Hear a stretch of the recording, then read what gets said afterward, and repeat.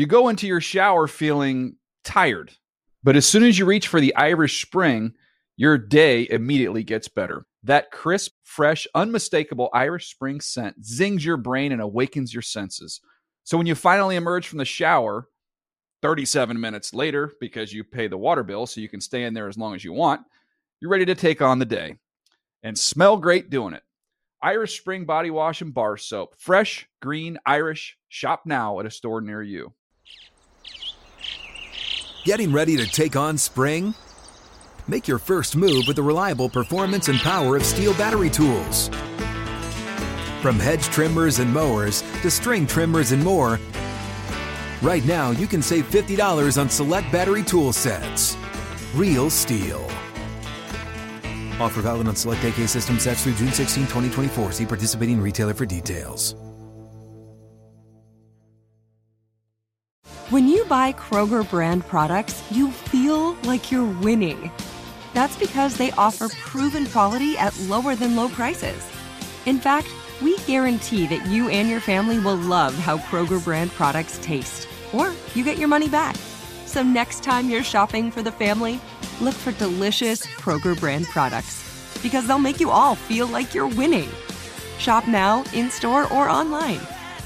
Kroger, fresh for everyone. Hey, Damashek here. Make sure you check out the new episode of the Dave Damashek football program. Ike Taylor, Matt Harmon, Matt Franciscovich, and I breaking down what sort of truths emerged from the sea of lies that was week one of the preseason. Also, the Titans running game, what to make of that from a fantasy perspective and in reality. Jared Goff and beyond. Check it out on iTunes or NFL.com/podcasts. The Around the NFL podcast deeply respects the ambition of Trent Richardson. Welcome back to another edition of the Around the NFL podcast. My name is Dan Hansis, and I am joined by a room filled with heroes. Mark Sessler, Kevin Patra, and Greg Rosenthal. What's up, boys? Hey, Dan. Ooh, good West, Patra. Not bad. I'm in the West chair, so I had to. On the way up the stairs today, you could actually hear the butterflies in Patra's His first time in the studio with us since it's been remodeled. Big moment in your career, yes years. or no? It's been years. Yes. Oh, top one moment in my career. Wow. You don't have to make him feel even more nervous by bringing up the butterflies. I mean, he looks pretty at ease to me. No pressure, no diamonds. He I think his hair, beard game is strong. That Very button. You've got a lot of chest showing. I was here. told I'm not allowed to button that button anymore. So By who? Your woman? That is correct, Dan. How's that going? Phenomenal. Do you think you're going to take that to the house? I think that's on the. We're on the right track. How old we're are you on the now? right track. 31. Okay, well, right there. See, you hit 30 and you start thinking about things. Wait, Mark, what do you mean take it to the house? Like go all the way? You know what I'm saying?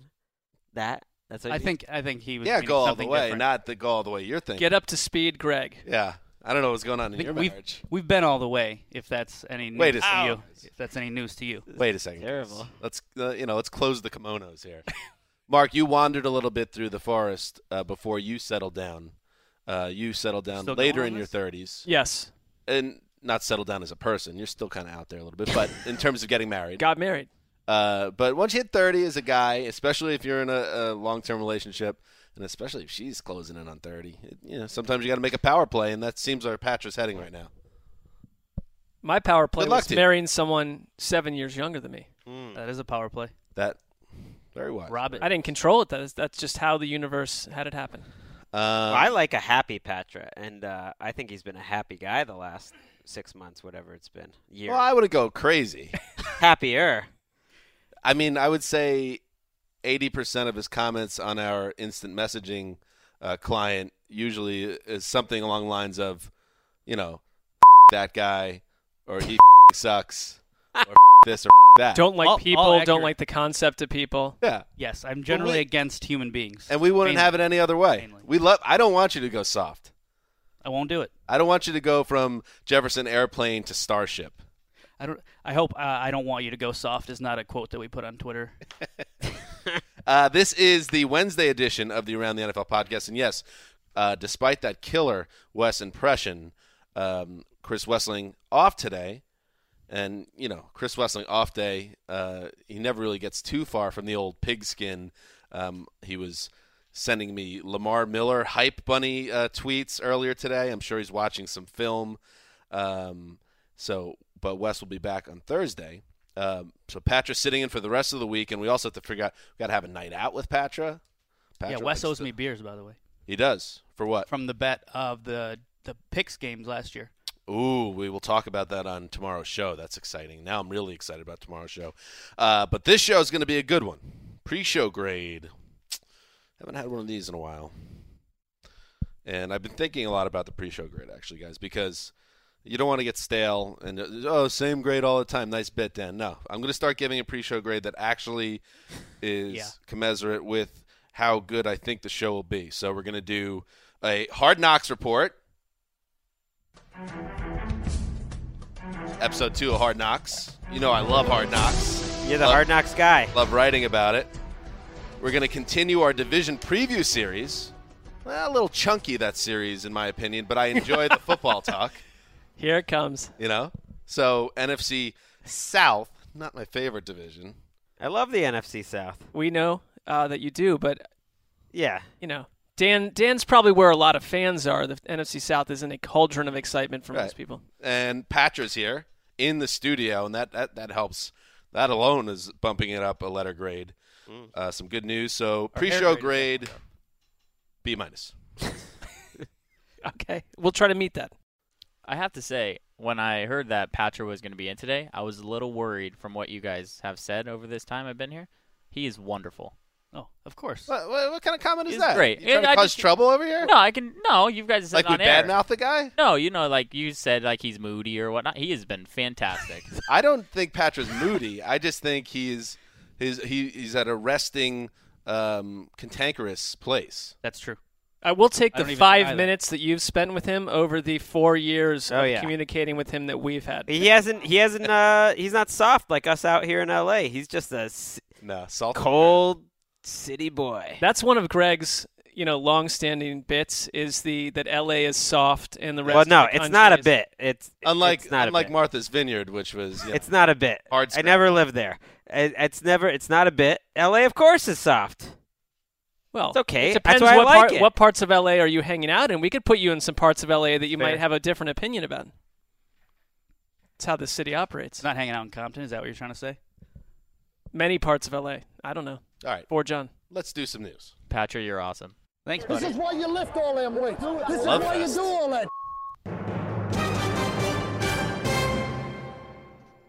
Let's start with the poor Buffalo Bills. I'm starting to think that Rex Ryan did something really devious, like maybe assassinated a world leader, something terrible in a prior life, because he keeps on stepping into some bad situations. The end of his Jets tenure was terrible, and now with the Bills, things keep on getting worse. Defensive tackle Marcel Darius has been suspended 4 games for yet another violation of the NFL substance abuse policy. The team confirmed it in a statement. Greg, they were not happy. They did not stick up for their man or defend him, said that he put himself ahead of the team. Yikes. And Darius explained, Mark Sessler, that he missed that test, and that's why he was positive. So he's not admitting that he was on anything. It's just he did not make the test. I mean, if you're the Bills, on top of everything else, every podcast we're telling you about a new development in Buffalo that's a disaster in the making. And with this, it's more about the fact that it was a year ago that you gave him a 7-year contract with $60 million guaranteed. And he opened last season with a 1-game suspension. He's got another one now, and you never know where these people are in the program and what's going on with these players. But this is another example of the Bills giving a bizarre contract to a great player a year ago, but someone that, frankly, is just not, at this point, someone you can trust. And always been a little touch and go. Well, didn't have a good season. That's the bigger problem. The suspension and not being available is obviously not what you want out of a guy making that much money. But he didn't play that well last year. He was okay, but he wasn't that big of a difference maker. He didn't make up for what was going on around him really at all. And the Bills in these sternly worded statements, I guess it's PR. That's just what it has to be. But it's kind of like at the end of the season when they released that statement that Rex and Whaley will be back. It's all right. Enough with the statements. He might not have had a good year last year, but he certainly is the centerpiece of that defensive line. Oh yeah, there's no question. And his losing him for 4 games just continues the streak. Shaq Lawson's out for who knows how long. Reggie Ragland got hurt. Manny Lawson's going to miss a game for suspension. Carlos Williams is suspended. I mean, this is a team. Ike Impale got hurt. Like, this is a defense that Rex has planned needs to be good again after a terrible season last year to keep his job. Yeah, and it's just decimated right off the bat before he gets even a chance to put anybody on the field. Yeah, it was in January when Ryan was acknowledging that the Bills' defense, which is supposed to be, he's the architect of this, was thin and needed depth, and everything has gone completely south since that statement. I think Darius, this is maybe the biggest one of all those. I know losing Ragland for the season hurts them bad, but Darius is really important to that team. So even if it's just 4 games, it's a 3-man line. Their rookie Adolphus Washington looks pretty good, but it's a 3-man line, and he's anchoring, and that is a position they do not have anyone great behind him. Would it surprise you, and I know it's been a while since Rex has felt like Rex, but all these different issues and all the adversity, if 6 weeks into the season that defense is playing well, Rex is schemed up right, and he actually ends up looking better with playing without all these guys, and it's kind of what he needed to get a little bit of his swagger back. He has a chance. He has a chance to do something that no one would have expected, and it would have been great PR for Rex. I think they have a much better shot of being 1-5. You look at their schedule; it's not easy. I mean, he's already said today he had the balls to say that this is still going to be a better defense than it was last year with all these guys missing. I agree. You agree that they're going to be a better defense with Zach Brown? Not going to take that Preston much. Brown playing big roles. Lorenzo Alexander being your pass rusher. Expectations going to be lower now for that team. No. Yeah, I mean, until this suspension, I was still thinking I thought they had a chance. I think this is a top 10 offense last year that has their players back and a chance to be a lot better on defense. The reason I think the defense will be better is because it was so bad last year. Well, there's no reason to think that they can't be average. average. Their back end will be very good. And I think what Rex as a coach is talking about, there was revolt last year. I mean, it was everyone coming out in the press saying that Rex Ryan's scheme is too confusing, it doesn't work. They talk about everyone being on the same page now from a coach angle. That's already better no matter what the results are. Here's a prediction I will make. The Bills bomb this year. Rex gets canned like they were supposedly going to do last year, and then all these guys are healthy next year, and there's a lot of talent on the team, and they bounce back and they're in the playoffs the next year with a new coach. And Rex just got unlucky because this team got just decimated by injury. I could see it. Moving on, we were just talking about on this very podcast how terrible the depth is on the Eagles' depth chart at wide receiver behind Jordan Matthews. So they did something about it. On Tuesday, the Eagles acquired former Titans second-round pick Dorial Green-Beckham in a trade. The cost is a 2012 fifth-round pick, Dennis Kelly, who's a swing guard tackle type, started 2 games for Philly a year ago. So there you go, a little bit of depth at wide receiver. Mark Sessler, do you think Green-Beckham is a guy that could help the Eagles? I think it's so telling that the Titans traded they basically took anything to get Dorial Green-Beckham out the door, that the DGB experiment came to the point where they felt like this guy is one of the most physically talented guys to come into the league in the last 5 years, and we can't do anything with him. We'll take depth on our offensive line over this. And it was the Eagles that called him up. They're desperate for a wide receiver. The Eagles admit they've heard all the reports on this guy. Can't learn the playbook, is a little bit out in space, and they're willing to take it on. It's their challenge. Why not? Sure, why not? But I'm just saying from the Titans angle, it's all about the fact that they completely came to an end result with DGB. Quickly, too. Yeah. Dan Hellie, who's doing the Titans broadcast, said Marcus Mariota just didn't trust DGB. That's not a good thing. Which is not good. But if you're the Eagles, Howie Roseman sometimes acts a little more like a fantasy GM or like one of us, and I think that's in a good way. I don't think there's enough risk-taking when there's almost no downside to a trade like this. Dennis Kelly was getting their quarterbacks killed.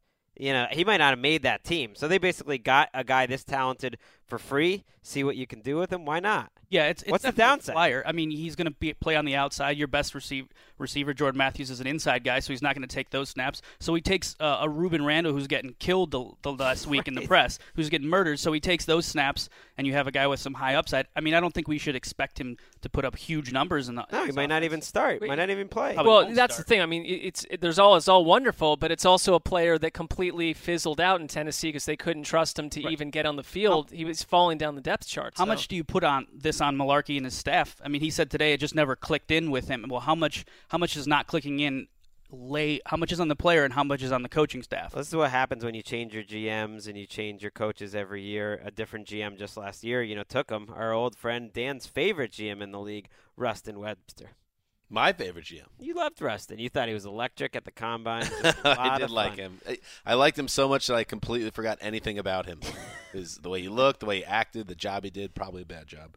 Let's move on. The Pro Football Hall of Fame announced Tuesday that Cowboys owner Jerry Jones and former NFL Commissioner Paul Tagliabue were selected as contributor finalists for election for the Hall's 2017 class. Both interesting names. Tagliabue was the commissioner from 1989 to 2006 before Roger Goodell took over. He succeeded an iconic person in Pete Rozelle.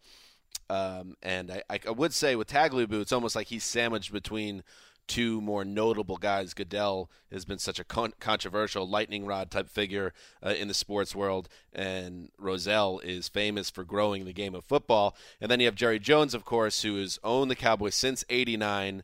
And Greg, not only has he been one of the faces of the NFL and one of the, whether a hero, a villain, whatever he is, also instrumental in what's been going on behind the scenes as the NFL has become the world's or the country's biggest sport. I think that's the only reason not the only reason, but it's the main reason why he's a Hall of Fame finalist is for what he's done behind the scenes, whether it's helping to bring the Rams to LA, whether it's, creating new revenue streams with the way that he did sponsorships. It's boring stuff. Television deals, lockout, all that stuff. He's one of the guys that have been the owners that helps run the league. Plus you give him, you count the 3 titles. And I don't know. These two guys I don't think are rubber stamps to get in, though. Usually if you get this far, you're named as a finalist, you get in.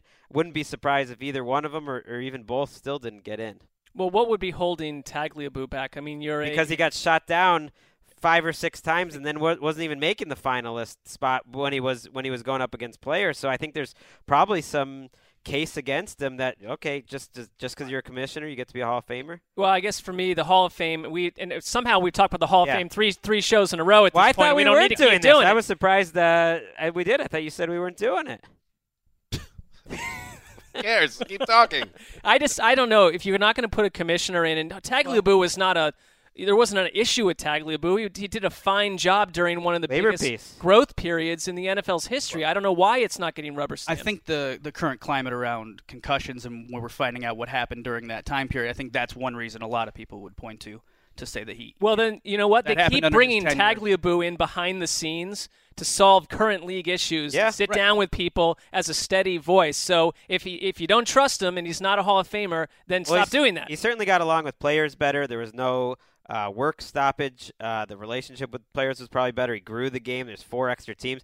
And more than anything, he probably saved the Saints in professional football in New Orleans at a time when Tom Benson was trying to get it out of New Orleans. And I think people in New Orleans know that, and I think that's one major thing that's in Tagliabue's favor for this class. Do you think, one last thing, if Jerry Jones were to get in, would it be the official time for him to step away from the Cowboys in his current role? Because he's been shifting towards that for a while. You wish. What, as GM? Well, no, for Stephen Jones to take over. Stephen Jones does seems like he has a much big role more in than he did in the past. It's coming. Jerry's not a young man anymore. Good conversation, guys. Finally, I know we're going to be hearing from Dan after the show. I can. What? I don't know. I can. Not at all. What? It was good. It was good. Finally, the Miami Dolphins extensive renovations on their home facility. The renovations that were deemed necessary for them to ever host a Super Bowl again. They got it done. They paid big money to do it. And now, to help, I would think, offset some of those costs, they have sold the naming rights to that old building once again. How many names has this building had? Pro Player Park, Landshark Stadium, a decent domestic lager, by the way. Yeah. That was actually a real name of that stadium. Landshark Stadium. Joe Robbie. Joe Robbie Stadium, which is kind of how I always remember it. Yeah. All through the years. It was something different. Oh, it was Dolphins. Super Bowl. It was Dolphin Stadium and Dolphins Stadium. I mean, come on. And now it is Hard Rock Stadium. Ow! Look out! Rock and roll is here to stay. Did you guys know that the Hard Rock Cafe was still around? Well, I was going to say, if you want to talk about a time when the Hard Rock Cafe was much cooler, it was when Tagliabue was the commissioner. It seems very old to me. They still have enough money to sponsor a stadium? This seems a little bit strange to me, and I was wondering if the resident Dolphins fan in this building, Handsome Hank, of course, Henry Hodgson, if he could let us know what his thoughts were on the new stadium in general, just see where he's at as he moves into his new place within the company. Henry, are you there? Yes, I'm here. Hello, Dan. Hey, have you heard about Hard Rock Stadium? Ow! Bring the babes and the beers and all the fun. That's very exciting. Yeah. This, I think, is the 7th name that Joe Robbie Stadium has had. We were just talking about that. Probably my favorite. Definitely my favorite since Landshark Stadium. See, I remembered that one too. So I just want to say, and you get on me sometimes, just to pull back the curtain a little bit, Henry in his role as the director of programming. You're really opening the kimono here. Opening the kimono a little bit here and, getting below the treetops and letting people know that Henry has pulled me aside and said I'm a little too anti-Dolphins. And you've admitted to it. A little bit. But you're a Jets fan. Yeah, old habits die hard. But sometimes the Dolphins make it too easy. And when Gloria Stefan and Fergie sign off on Hard Rock Stadium,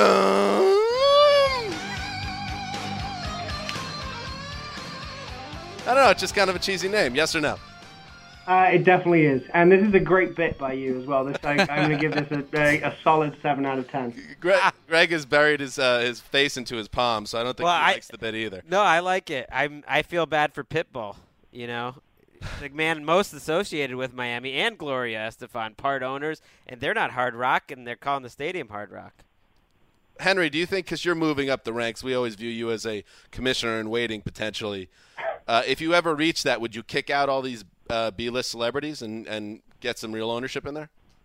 I think that could be a good move. That could be a good move. I mean, I don't know how much day-to-day Serena Williams actually has input on some of the more important decisions around the building. But Serena Williams is the most accomplished athlete that's been in that building in 30 years. Oh, wow! Greg went there. Ouch! That wasn't me, by the way, Henry. No, I realized that was Greg. Henry, one question for you. I know, as Dan mentioned, that you can, every time we turn around, you seem to be flying up the corporate ladder. Do you wake up at times with are you drunk with power, I'm asking? Do you feel just drunk with power at this point? No more than you when Greg goes on vacation. All right, fair enough. Well, Greg is not my supervisor anymore. Not any longer, but I know when David Ely goes off to wherever it is that he goes, you'll be there ready to take control. Henry makes a good point. Once Ely goes on a vacation, will Sessler be subservient to Ely in the same way he was with Greg, reporting things back to him, different slights towards the boss? Will that happen with Ely? Mark. Right, and has Mark already done the work that he did behind the scenes to ensure that he was the number 2 to Greg, working his way past you, Dan, and past Wes? Yeah, it certainly happened. Is he doing the same kind of snaky things in the background nice to make sure he's Ely's number 2? Nice attempt, Henry. I'll remind you, it's a case-by-case basis, and Greg needed to be dealt with in a certain way, and Ely in a very different way. Yeah, and I'm sure you will have sniffed out the right way to do that. Well, Henry, I thank you for taking this time in between high-leverage corpo meetings. I will, as a gift to you, to celebrate Hard Rock Stadium, I'll send you one of those old jackets they used to have with the leather sleeves and the Hard Rock Cafe. Hey, I do have one other thing for you. Yes. I don't know if you've heard, but I'm from the United Kingdom. I've picked that up. And I've had a few tweets in the last week about your British accent, and I think there's kind of a move underway to try and stop you from doing it ever again. That's always been kind of just under the radar, but now I think it's starting to hit the mainstream to really shut me down. I think it was who was it? Clive Walford. Clive Walford. Clive Walford. Because Clive Walford sounds like a British person, or your impression of a British person, but he also doesn't sound very intelligent. Maybe had a couple of shots to the head. He could have fell off his bike or something. You're right. Right. To be honest, though, Dan, I was on a plane listening to that at 6 a.m. yesterday, and I was trying not to laugh out loud. So there you go. And Patra is a very serious guy. Yeah. How about that, Henry? That's a good point. I have no comeback for that. If Kevin Patra's there and he likes it, then who am I to stand in the way? Agreed. All right, I'm going to play off some hardcore rock and roll, and you can do some air guitar in your office. Thank you. There he goes, Handsome Hank, the new Vice President of International at NFL Media Conglomerate. No longer the DOP. All these roles changing. Some things change, some things never do. Very powerful, man. That's what's happening in the news. All right, it is time for the greatest Greg Rosenthal football television series in the history of the medium. There's no doubt about that. Hard Knocks Report, Episode 2. And I will, listen, I'm a big fan of the show, but I'm no shill for the show. I think it's a little slow out of the gate so far. I think I wouldn't say that this season, now 40% through, is right now heading toward the Hall of Fame or the Mount Rushmore of Hard Knocks seasons. A little bit dry. 5 episodes or 6? It's 5? I believe there are 5 episodes, yeah. Gotcha. It's certainly interesting, and I guess my big picture takeaway, and I wrote about this in my Hard Knocks recap, which you can check out at NFL.com/hardknocks, that Jeff Fisher, especially after watching All or Nothing this summer, where Bruce Arians ran, to me, was a surprisingly tight ship, and Arians was a more intense guy than I realized. Fisher, to me, it's a very kind of loose atmosphere from where I was, my vantage point on the couch, different for sure than Bruce Arians, who would, went after guys hard, got very angry. Fisher, even when he had his now infamous rant about 7 and 9 last week, it didn't seem as natural coming out of him. And you get the vibe watching the team. And Greg, I know you watched the episode. If you picked up on that at all as well, and I know it's NFL Films there. They're going to highlight some of the lighter moments, camp for entertainment value. But it does seem pretty loose at UC Irvine. That's fair. He's a Southern California guy, Jeff Fisher. So maybe that's born in Culver City, where we are right now. You don't think of him as kind of a loose guy like that, lighthearted, but he seems kind of chill the more you get to watch him. And some of his position coaches are the guys playing the bad guys. I mean, Mike Waffle. My God, Mike Waffle. He is one of the heroes. And Come back to us, Mike. I hope there's even more. Oh, give me a break. Stay who you are. By the way, I would never dare to criticize Mike Waffle. No, do not. He could come after me and kill me. Because he is he's the Marine from Full Metal Jacket. This is an actual And you know who's the best players on their team, the best unit over the last 5 years? The defensive line who Mike Waffle's coaching. Okay. I mean, he didn't give the DNA that made Aaron Dell and Robert Quinn amazing. I'm just saying, I'd be afraid to let that guy down. You don't know that. That's true, Patrick. An actual line from Mike Waffle on Tuesday, and get ready, this is going to need some bleeping. Irish, sorry. Keeping Irish active with the beeps today. Knock him the back. Put the quarterback on the ground. Go celebrate that you. And you're like, oh, that must be from the preseason game, and he was pissed off at the Cowboys. No, he's yelling at his own guys. It's a practice. He just dropped an FU, which seemed pretty heavy. But anyway, getting back to the general vibe of the camp, when you start saying these things, it's a laid-back, loose atmosphere, Kevin Patra. And then the dreaded, they're running a country club. I don't want to say that. That's unfair. I'm not close enough to the team to say that. But when Kenny Britt and Brian Quick overturn in their golf cart and almost kill themselves, you would think, and I was thinking Bruce Arians. Video of that is quite ridiculous. Yeah, it was jarring.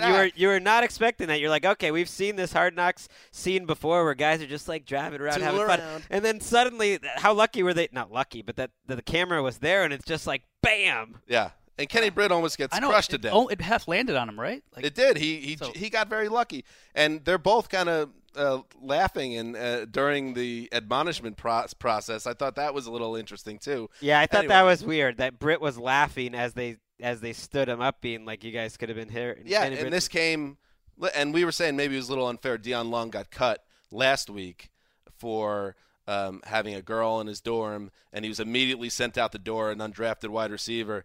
This crashing of the moped situation came shortly after they showed Fisher saying, "Guys, be careful on these things. I don't want anybody doing any funny business." And then these guys are like racing like Fast and the Furious. I mean, I am behind because I did not see this episode yet. You read the recap, though. I read the recap today. Did. A question for you. It Yes. seemed one of the briefer recaps from you, and I was wondering, is this series in general a little low wattage? Because I love Hard Knocks, but episode 1 was a hard 6 out of 10 for me. I felt like from the minute they announced the LA Rams, I thought, here's the 5 things I know are going to happen in episode 1, and 1, 2, 3, 4, 5, they all happen. And it's like, are they branching into new areas where you're learning about people that you didn't know? Did you say low wattage because last year was the Texans and Watt was all? I did not. Possibly.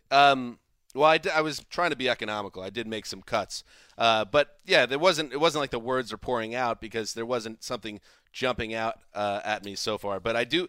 If this season, if nothing else, the season will give us this quote from Jeff Fisher on William Hayes, who we learned last year was the guy that didn't believe in dinosaurs, but it is now we're learning about his belief in a mythical sea creature that makes him even more strange. Will Hayes absolutely believes and is totally convinced that there are mermaids and they do exist. Okay. As a matter of fact, I remember him getting really excited about the potential for moving out here because he knew that he would be closer to mermaids here on the West Coast. Sessler hates that. I'll give it. No, I think it just feels. Is it contrived at all? Do you think he really? I don't think. No, William Hayes. I don't think it's contrived at all because this has been a thing for years. He also doesn't believe in I mean, if you listen to him arguing, the starting quarterback doesn't know where the sun rises. Right. This guy thinks that mermaids are flying around the sea. What is up with this team? If you listen to him, his arguments for why he believes it, like he's like, "What about the dinosaurs in the sea?" And they're like, "The meteor hit." He's like, "But they were underwater. Water don't catch on fire." He was like, crocodile. I don't know. The whole thing was insane.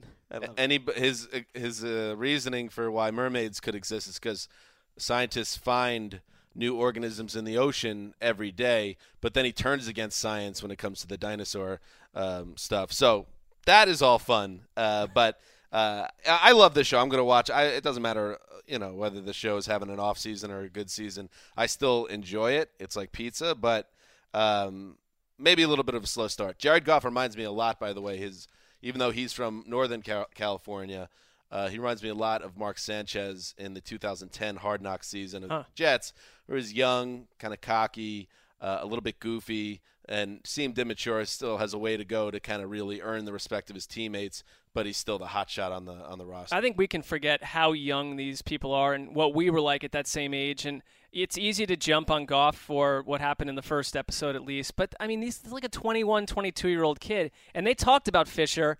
They said there were some whispers that the Rams weren't into Wentz because Wentz was this A-type personality and that it wasn't Fisher's personality, that Fisher and Goff were much more similar types in terms of being laid back. Makes sense. So Goff has a 7 and 9 personality. Is that what you're saying?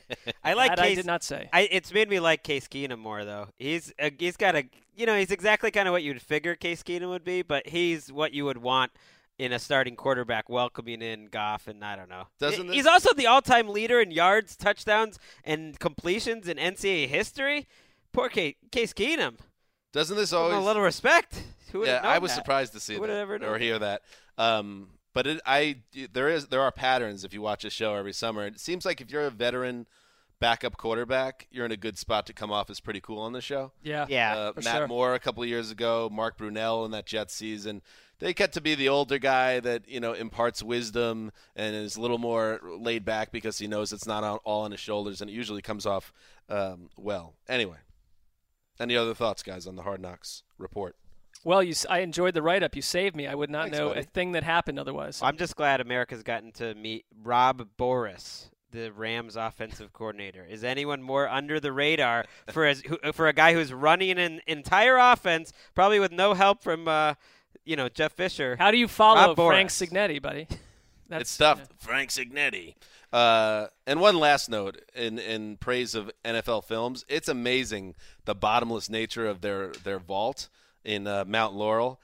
Ian Seau is a undrafted defensive end, or maybe he's a late-round pick. I can't remember. But he's the nephew of Junior Seau. And what other Films entity could do what they did in this episode, which was not only they talk about how he looked up to his uncle, but then they cut to NFL Films archive footage of Junior Seau watching Ian Seau as a boy playing in his football league from the sidelines. It's like, wow. Yeah.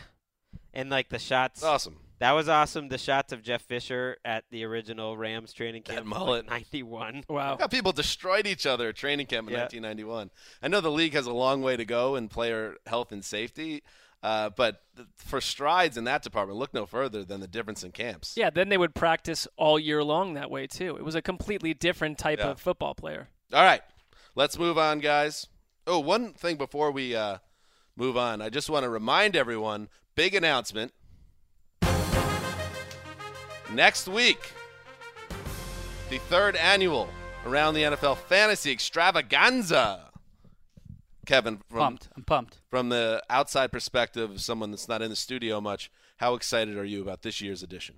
Probably at least a 5.5 out of 10. That's very good. That's solid. No, that's good. In Patra's world, that's bell curve. Get that in school, it's an F. Well, failure. Well, but when Patra was 8, if you asked him about no, you got a grade on a curve. Okay. Patra on Christmas Eve, he would have said 6.5. Yeah, 1 to 10. How excited are you about your lady friend? Ooh, this is a big question. Be careful. I'm not answering that. I'm actually not going to answer. Is she going to listen to the show? No, but on the off shot that. Why wouldn't she listen? Well, why wouldn't you answer a 10? It's obvious. No, I'm just not going to do it because then my reputation's on the line as a hard. I'm just going to not. I'm going to decline to answer. It's a 6. I'm going to decline to answer. 6.5. Declining 6 to answer. It's a fantasy show coming in just below lady friend. This is like a coach that won't announce the starting quarterback. You only don't say, not unless you have something to hide. It's like Joe Philbin before the London game. Maybe I do, Greg. Maybe I do. All right. Interesting. Look, Greg, incredulous over there. Yeah, he is not happy. Greg likes to give relationship advice. Division preview time. Number 3. We've done the NFC East. We've done the NFC North. Now the NFC South, and then the NFC West, and then we got to do it all again with the AFC. This time we're talking about, the South Division, which has your enthusiasm's really going to help with the listeners. I'm sure they're just like, great. Yeah, the listeners. What's wrong with it? Very up and down with it. I don't like when there's a lot. Like when you were a college kid and you had to write a 37-page term paper, and you're just at the beginning of it. It just feels like this mountain that you have to climb. I'm only like 10 pages into the term paper. I feel you. That's all. I like it, though. I like talking football with you guys. No, we just got a long way to go. The look on Greg's face is just absolute disdain for minutes, everything that just came out of Dan's mouth. It was the fact that you feel the need to even say the words, I like talking football with you guys. Really, I do. That would be in question. That's troubling. Henry, by the way, just sent me a no, we don't use that word. And here are the stadium names in Miami through the years. Joe Robbie, Pro Player Park, Pro Player Stadium, Dolphin Stadium, Landshark Stadium. Ooh, this one goes under the radar. Sun Life Stadium. That's where they played the Super Bowl. That's where was that the Saints won the Super Bowl? Saints Bears. No, Colts. Saints Colts. Yeah, Colts. No, it was Colts winning the Super Bowl. Colts Bears. Oh, and it was raining. They were both there. We're both right. Colts okay, you're right. Okay, everybody's right. And finally, Hard Rock Stadium. Okay, NFC South. Who wants to start today, Mark? Do you want to start today, or would you like? Mark? Sure, I will. All right, Mark will start today. In the NFC South, Greg, what are the teams in the NFC South? The Atlanta Falcons, New Orleans Saints, Tampa Bay Buccaneers, and the defending NFC Championship, your Carolina Panthers. That was good, Greg. Very professional, real broadcaster. Mark, you will get us going with the breakout star of the NFC South in the year 2016. I'm going to go with Devin Funchess. Panthers' second-year wide receiver. I mean, part of it's just reading the tea leaves. One beat reporter after the next, without any question, calling him the MVP of training camp. Ron Rivera said, I don't even want to say who the MVP is because I don't want to jinx him, but it's clear he's talking about Devin Funchess. And it has a lot to do with Kelvin Benjamin they're bringing him along very slowly. His conditioning has not been 100%. And Funchess has played the role of number one wide receiver going up against number one cornerbacks in practice. And in the game as well, caught a touchdown pass. But they just said that him and Cam Newton, one long connection after the next, that he's completely become a more versatile player, totally trustworthy. They love his offseason. And so for me, because, maybe Benjamin doesn't get off to the roaring start that some would expect, Funchess, who's been there all along for months and months, is installed as that guy that Cam Newton can really look to. And it speaks to me, a big season, I would say 10-plus touchdowns would not be out of the question at all. My concern there would be where does he fit in once Kelvin Benjamin is back 100%. Ted Ginn Jr. is not exactly a slot receiver, so how does the trio, I think the how do the idea snaps is those shake are the out? twin towers on the outside. That's I the think thing so. about Dave Gettleman. He has a vision. And then it's what do you different do than with your other field people. stretcher? Devin Funchess looks like a tight end. So does Benjamin. Benjamin's weight thing has slipped under the radar a little bit. I mean, this is a guy who's had weight problems going back years and years. He's got weight conditioning problems now. He's a key part of that team, and I couldn't agree with you more, Mark. I think it's set up for Devin Funchess to be kind of a co-number one with Benjamin. That was the whole goal back when they drafted him. Yeah, second round when they reached. So a lot of people thought they reached when they took him that high. Well, we'll see. Like former tight end playing wide receiver. That's an adjustment. We need to see it happen first of all, but it makes sense with Cam Newton too. That he's a guy who's not afraid to throw it into tight windows. Not a guy who's going to be open by a ton, but a big guy you can throw it up high to and he'll catch it. Patra, your breakout star. We're sticking with the Carolina Panthers. I'm going Shaq Thompson. I think he had 50 tackles last year. He played limited to start, but I think with him, Thomas Davis, and Luke Kuechly, that's going to be the fastest linebacking trio. It already is the fastest linebacking. It's going to be even faster. I think he can cover tight ends whenever needed, and I think that's going to give them versatility. He can rush the passer. He's going to bring a whole dimension. I think his speed is going to be dynamic this year, and that's one reason I think they're not so worried about the cornerback position, because I think they believe that he can cover some of those gaps in their zone scheme, and he can stay on the field and cover a bigger, slower wide receiver or a tight end in those nickel situations, so they're not worried as much about the depth at the corner. I was watching the Ravens-Panthers preseason game, and they talked about Shaq Thompson as their defensive MVP of this training game. So that draft for Dave Gettleman is looking outstanding right now. And against the Ravens, they were moving him all over the field. They love to do all sorts of stuff with him, and he did it well. And he's incredibly fast, and I think you're exactly right. I agree with you. If Shaq Thompson takes a step up like that, front seven, and Thomas Davis Forget is it. within 10% of where he was last year, that's not just the fastest linebacker group this year. That's one of the best linebacker groups of the last 15 years. Because Luke Kuechly's the best in the league. Thomas Davis is in that range. And if Shaq Thompson is a Pro Bowl type player, that's an insane linebacker group. Good start, guys. A lot of pressure on me to keep it up. I will go with a tight end in New Orleans named Coby Fleener. Wow. Well, I know Coby Fleener is not a very popular guy. It seems like a lot of people think he is a flawed football player. But I don't think you need to be a perfect you don't have to be Rob Gronkowski to thrive in New Orleans at the tight end position. I think Drew Brees, despite some reports to the contrary, maybe his arm strength is a little diminished, was still a monster producer last year. Benjamin Watson, who, by the way, you want to pick one person who is not going to come close to their numbers from the year before. Ben Watson ain't sniffing 800 yards, 8 Not in touchdowns, Baltimore? 100 targets. I don't think so. I think that I'll he put a was never sandwich that guy. on that. What? I think he'll top his yardage from last year in Baltimore. I'll take sandwich. You got me. Can I take your sandwich? No. Can we take note of that? I want that. Can you note Just that, Dan. Irish? Thank you. Okay. Anyway. Wow. Well, Rocket Gilmore. agree to disagree. Okay. Dennis But that's Pitta. not even the heart of my point here. It's more the idea of I think Watson is, while a nice player and seems like a very good guy, not the most dynamic football player. Coby Fleener is an offensive talent, maybe not a great blocker, but great hands, can run like the devil. And with Drew Brees and some emergent talent around him, I think Coby Fleener is going to be a 1,000-yard receiver and put him in the top 10 tight end conversation, maybe higher. Wow. It's been a great position in New Orleans, like you said. So main argument, that's a good way to connect the dots. It's bad news for making the leap candidate Josh Hill from a year ago, who I basically spent 3 days, 10,000 words writing about a ghost. But that was a stretch. Like, in retrospect, you can look, because everyone thought, all right, he was an whoever off-season fills guy. that, He was an off-season guy. Whoever fills that slot will get those targets and produce. But I think Fleener comes in with an actual pedigree as an offensive talent. The problem with Fleener, I think, for this is that I think the receivers are so much better now that's where some of those balls are going to go. Are we concerned? He wasn't a great route runner in Indy, and those things will carry over. I don't think he's going to just all of a sudden be great at getting open. Are we concerned the Colts wanted Dwayne Allen over Kobe Fleener without looking back? They have I think that's how they're to pick one. I'm going to pick a more obvious big name guy as my breakout player, Jameis Winston. If there's a quarterback in the league that I think has the best chance to improve this season dramatically, it's Jameis Winston. You line up, and I'm taking this idea from the Football Outsiders Almanac, which is a great work. You should check it out. If you look at his stats versus Andrew Luck's stats as rookies, they're very similar, and Winston's are better. And when I think of those two quarterbacks, I think they're pretty similar. They were in similar situations. I think Winston's far more athletic and better escaping the pass rush and running a little bit than he was given credit for.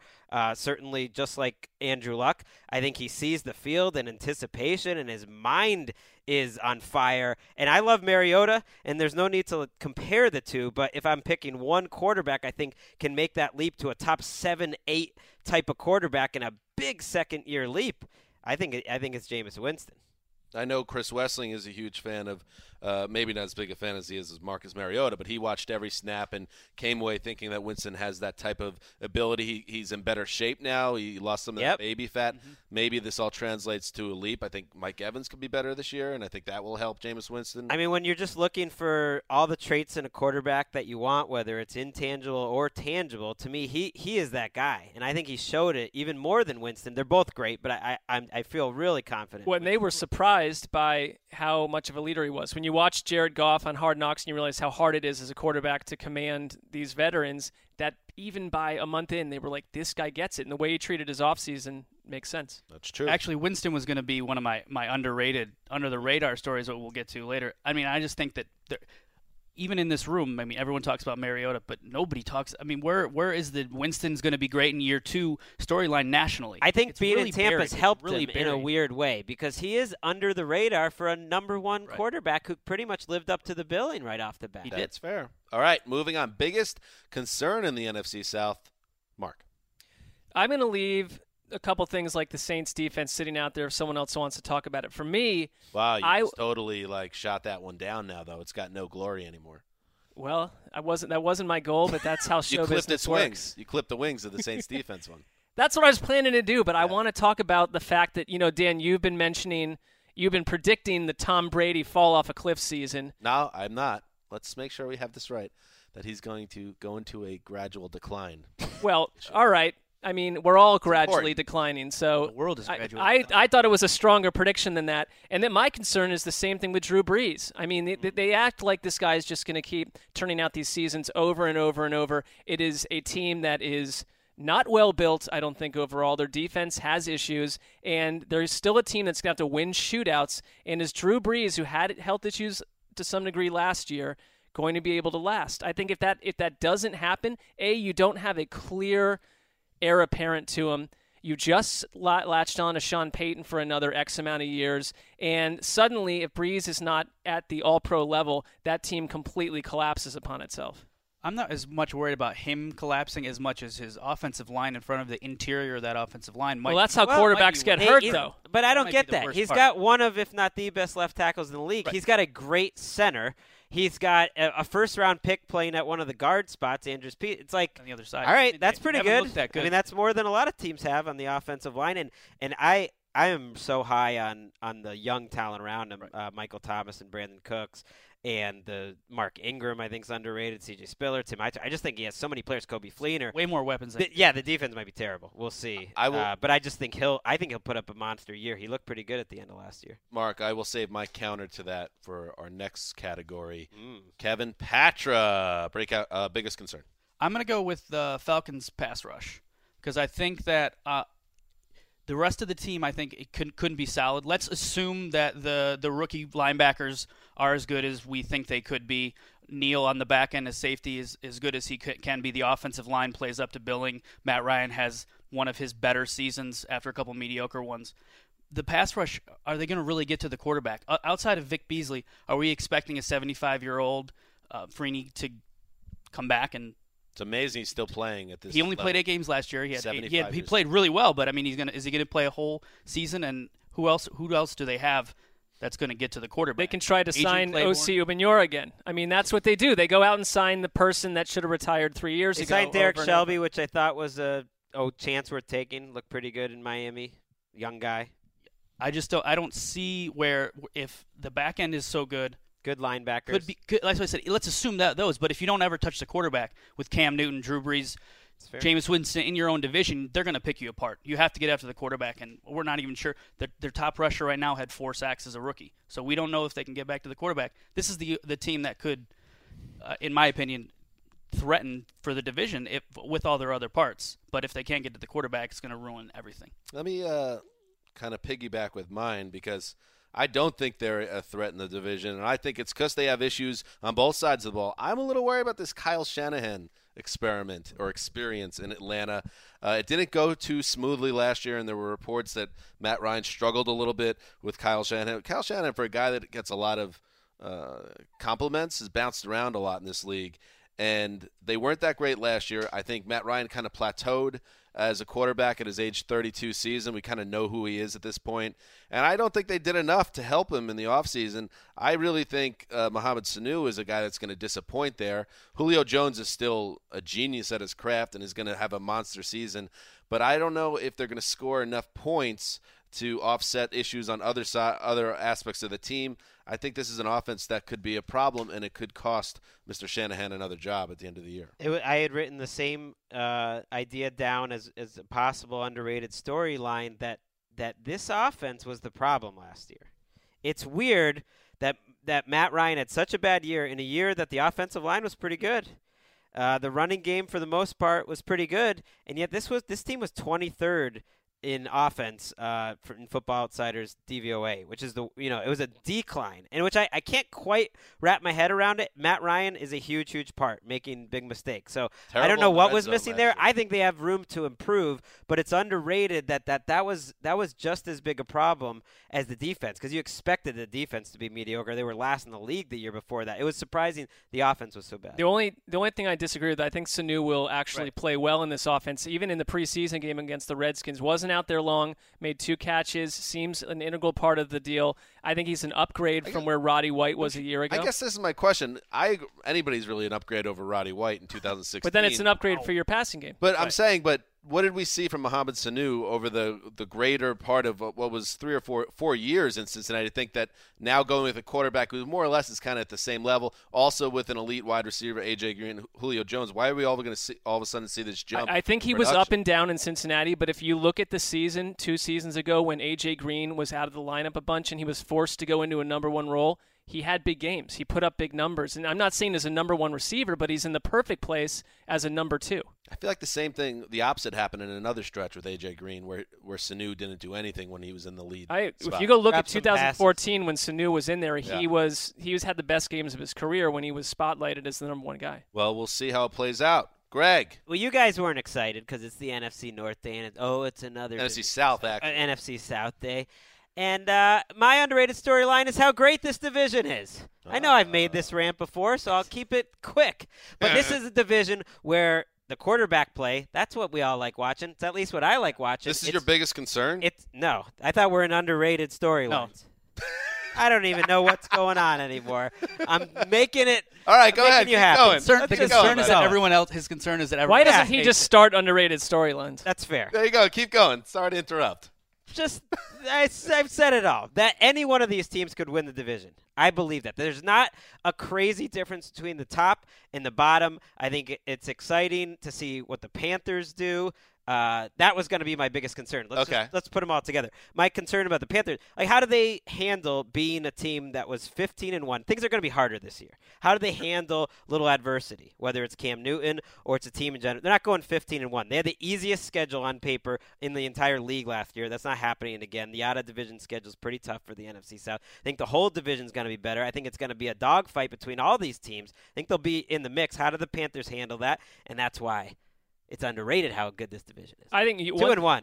Right on my sheet here, I almost on this. How do the Panthers handle season where everything doesn't go right? Because everything up until the Super Bowl went perfectly right for Carolina last year, and there's already been whispers in camp where Rivera said, I have to keep telling these guys that they don't just assume they're going to get back to the Super Bowl. That it's something he's had to talk to a young team about. Is it's going to be the same weekly grind as in every other year, minus all the good luck from last season. My counter to that is not everything went right. Super Bowl 50 went pretty wrong. No, I said up till the Super Bowl. Yeah, but my point being there still should be that driving force within the team. I don't think they'll go soft or anything like that. I think that can fuel them, and maybe they'll continue on the same path. Are they at the level where the Seahawks and the Patriots are at, and the Cardinals maybe are trying to get to, where they're one of the teams each and every year? I think they're set up to possibly be it. That is hard to pull off. There's only a couple teams like that. I think just their defense is head and shoulders above everyone else in this division. I think that is what's we'll get to it later when I say something, but that's where I think they're going to be so much better than the rest. Mark, that was your underrated storyline? Well, actually, it blends perfectly into mine. Okay, I'll say it quick because what I put here was that Carolina has been the best drafting/developing team in the league east of Arizona. They have, and it's Funchess, Kelvin Benjamin, the way Cam Newton has grown with this coaching staff. They took Michael Oher and made him into a serviceable tackle for most of the season. You got K'Wan Short, star at Ludulele. It's like they keep drafting players that produce. I haven't even gone through half the list. I mean, they have the chance to be just as good as they were last season. Forget the record. They could be a better team if they wanted to. They're getting Benjamin back, and the Panthers are legitimate. I don't think that last year was a fluke on any level. No, I'm not saying you do, but I think people are thinking, anyone can win this division, and it's like, I don't think so. I don't think anyone can win this division. I just said that. I'm one of those people. I don't think anyone's saying I don't that. agree with that at all. Yeah, I think Carolina's going to win this division. When you stumble, by the way, when you're 15-1 and you come down to earth a little bit, you can still go 12-4. I mean, this team is that talented where they could not be as good as last year and still be good enough to get a number 1 seed. What is your underrated storyline, Kevin Patrick? I wrote 2 of them down, and we've hit them both. That's good. Jameis Winston and Kelvin Benjamin. So we're in lock. My underrated storyline is in contrast to Mark, your biggest concern. I think the Saints offense could shred, and I think they have the chance to kind of get back to that Saints level of recent years for the same reasons that Greg mentioned before, all these skill players suddenly around Drew Brees. And then if you look at Drew Brees, and I was with the majority opinion kind of entering last year that, okay, maybe this is kind of decline time a little bit for Drew Brees.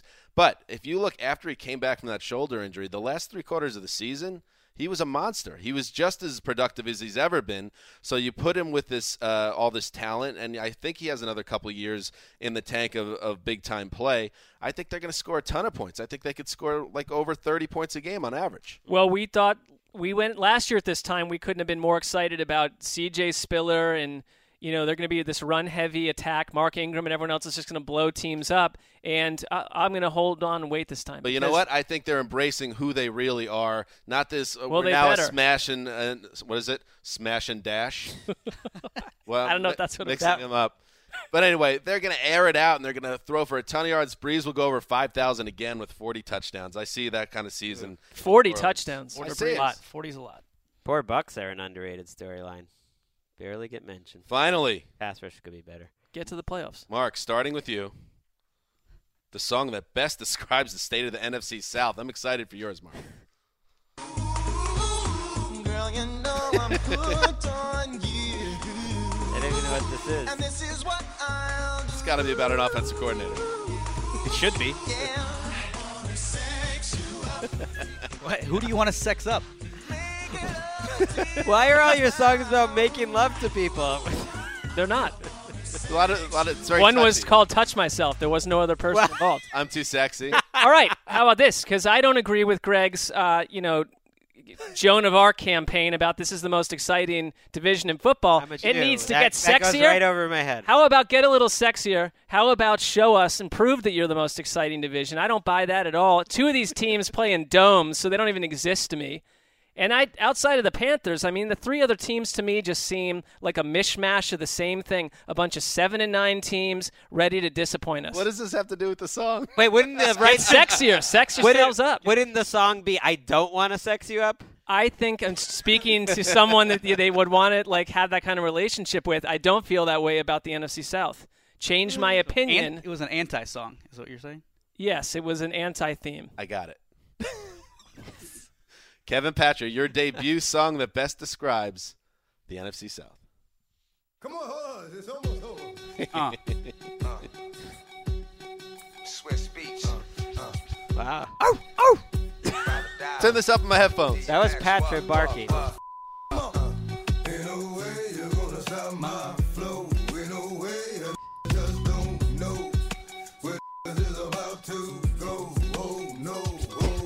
If Patrick was a rapper, he'd be DMX. Yeah. I love DMX. There was a 100% chance Patra's song would either be from Eminem or DMX.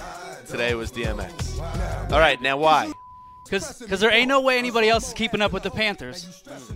There's no way. They're just head and shoulders. That defense is going to carry the day.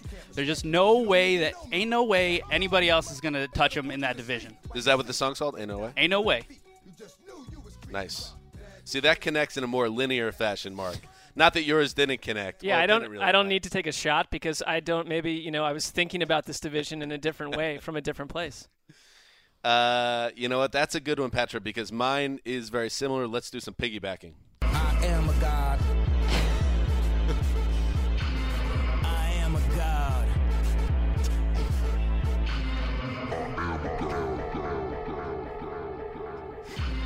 I am a god. Hurry up with my damn massage.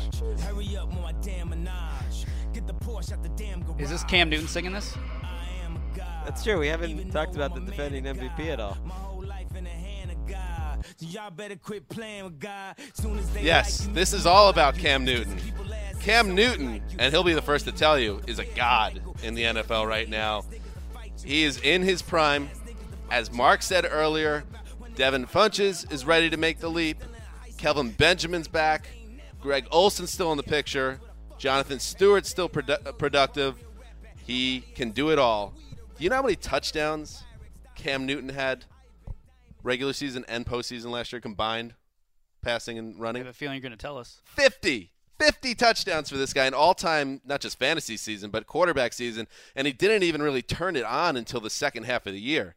What happens, gentlemen, if Cam Newton picks up where he left off and does this for 16 weeks? And yes, not everything is going to go to script the way it did last year maybe, but I still think Cam Newton, when it's all said and done, is the type of special, transcendent type player that lifts a team single-handedly. We're talking about the tiers in the ESPN quarterback rankings that can lift an entire team.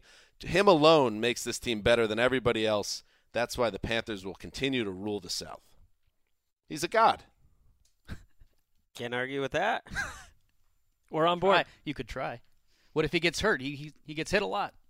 He gets 6 games against pretty unimposing defenses in this division. That's nice. Gods don't hurt. Gods don't get hurt, or they don't hurt people. Gods definitely hurt people. They do it all. Finally, Greg. Well, you know I had to go to New Orleans. All right. Mark does not like this one.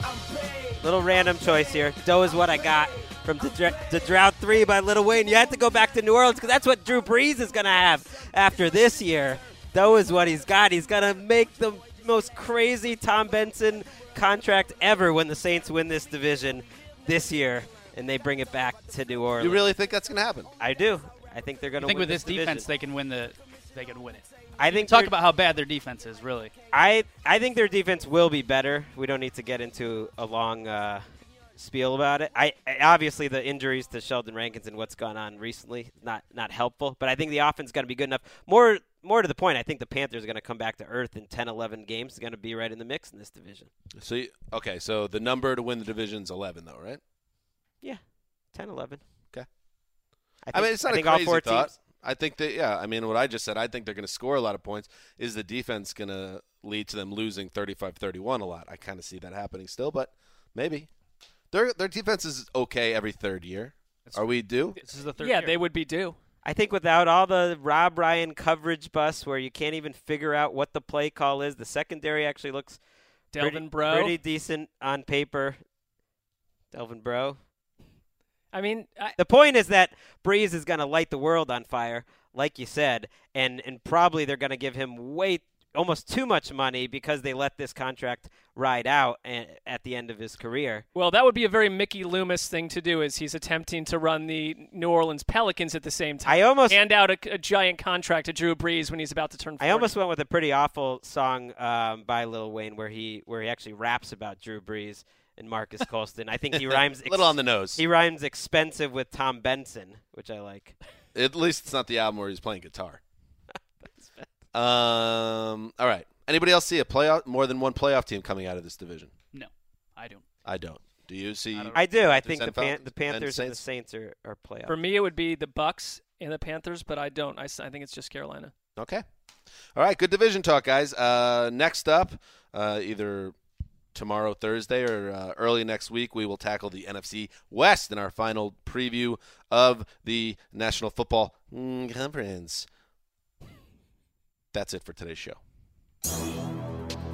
Thanks for sitting in, Kevin. Thanks for having me. Stan Hands is signing off for the mailman, Kevin Patrick, coming at you, the boss, and the Irishman behind the glass. Till Thursday.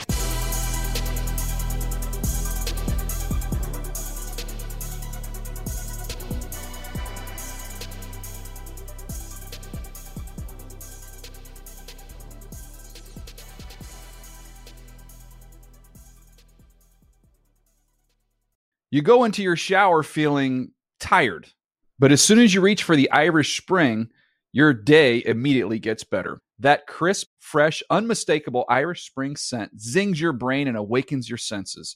So when you finally emerge from the shower, 37 minutes later, because you pay the water bill so you can stay in there as long as you want, you're ready to take on the day and smell great doing it. Irish Spring Body Wash and Bar Soap. Fresh, green, Irish. Shop now at a store near you. What's up, y'all? Janice Torres here. And I'm Austin Hankwitz. We're the hosts of Mind the Business, Small Business Success Stories, a podcast presented by iHeartRadio's Ruby Studios and Intuit QuickBooks. Join us as we speak with small business owners about the tools they use to turn their ideas into success. From finding that initial spark of entrepreneurship to organizing payments and invoices, we've got you covered. So follow and listen to Mind the Business, Small Business Success Stories on the iHeartRadio app or wherever you get your podcasts. You've probably heard a lot about electrified vehicles lately. Well, Toyota has electrified options for every lifestyle. We've got hybrids, no plug needed. Let's go. But we also have plug-in hybrids, if that's your thing. You can even go 100% electric in the Toyota bZ4X. With so many options for reducing carbon emissions, Toyota is electrified, diversified. Learn more about our Beyond Zero vision for the future at toyota.com/beyond zero.